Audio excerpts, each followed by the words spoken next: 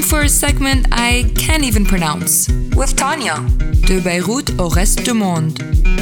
Bonjour, c'est Tanya Hadjito Mamhenna et comme tous les mercredis, ma rubrique de Beyrouth au reste du monde. 2021, Beyrouth, enfin. Khlasna.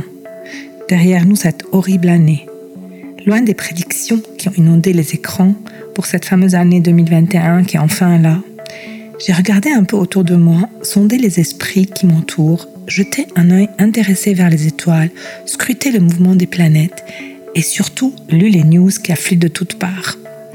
Sans boule de cristal ou jeu de tarot, sans pendule ou Fenjen Arway, j'ai projeté 2020 en essayant de sourire de toutes mes dents sous mon masque. Vous ne le voyez pas, mais promis, je souris. En plus, j'ai l'air contente. Alors voilà. En 2021, mes amis, la première chose à acheter, c'est un joli balai. Et on va balayer 2020. Balayer 2020, mais aussi toutes ces années de mensonges, de dilapidation de fonds, de bêtises annonnées, de discours éculés.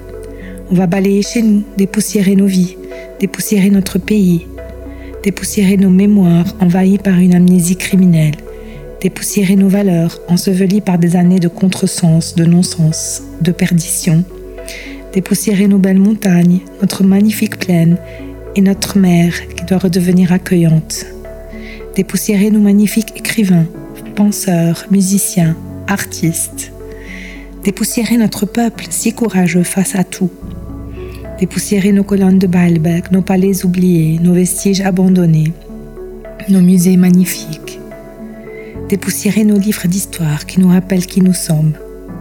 Allez, on secoue tout ça et on redécouvre le bleu du ciel, le vert des forêts, le rouge des tuiles. On se réapproprie nos couleurs et notre pays. C'est sûr, en 2021, on va retomber amoureux. Amoureux de notre pays, de nos villages, de nos villes, de nos traditions, de nos coutumes. En 2021, on retombe amoureux de nous, peuple si joyeux, si innovant, si courageux. On retombe amoureux de chaque centimètre carré de ce petit bout de terre qui va redevenir aussi beau que dans nos rêves. Délire d'une chroniqueuse matinale ? Pas si sûr.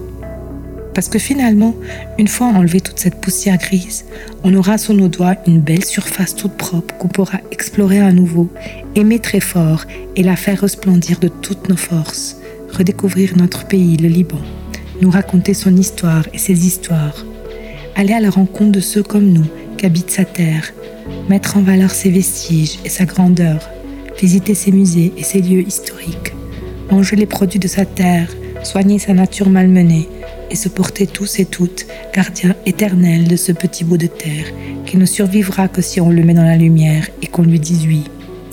Lui dire oui et se dire nous que c'est là où nous sommes et là où nous serons. Voilà de quoi sera fait 2021. Et bonne année. That was De Beyrouth au reste du monde with Tanya.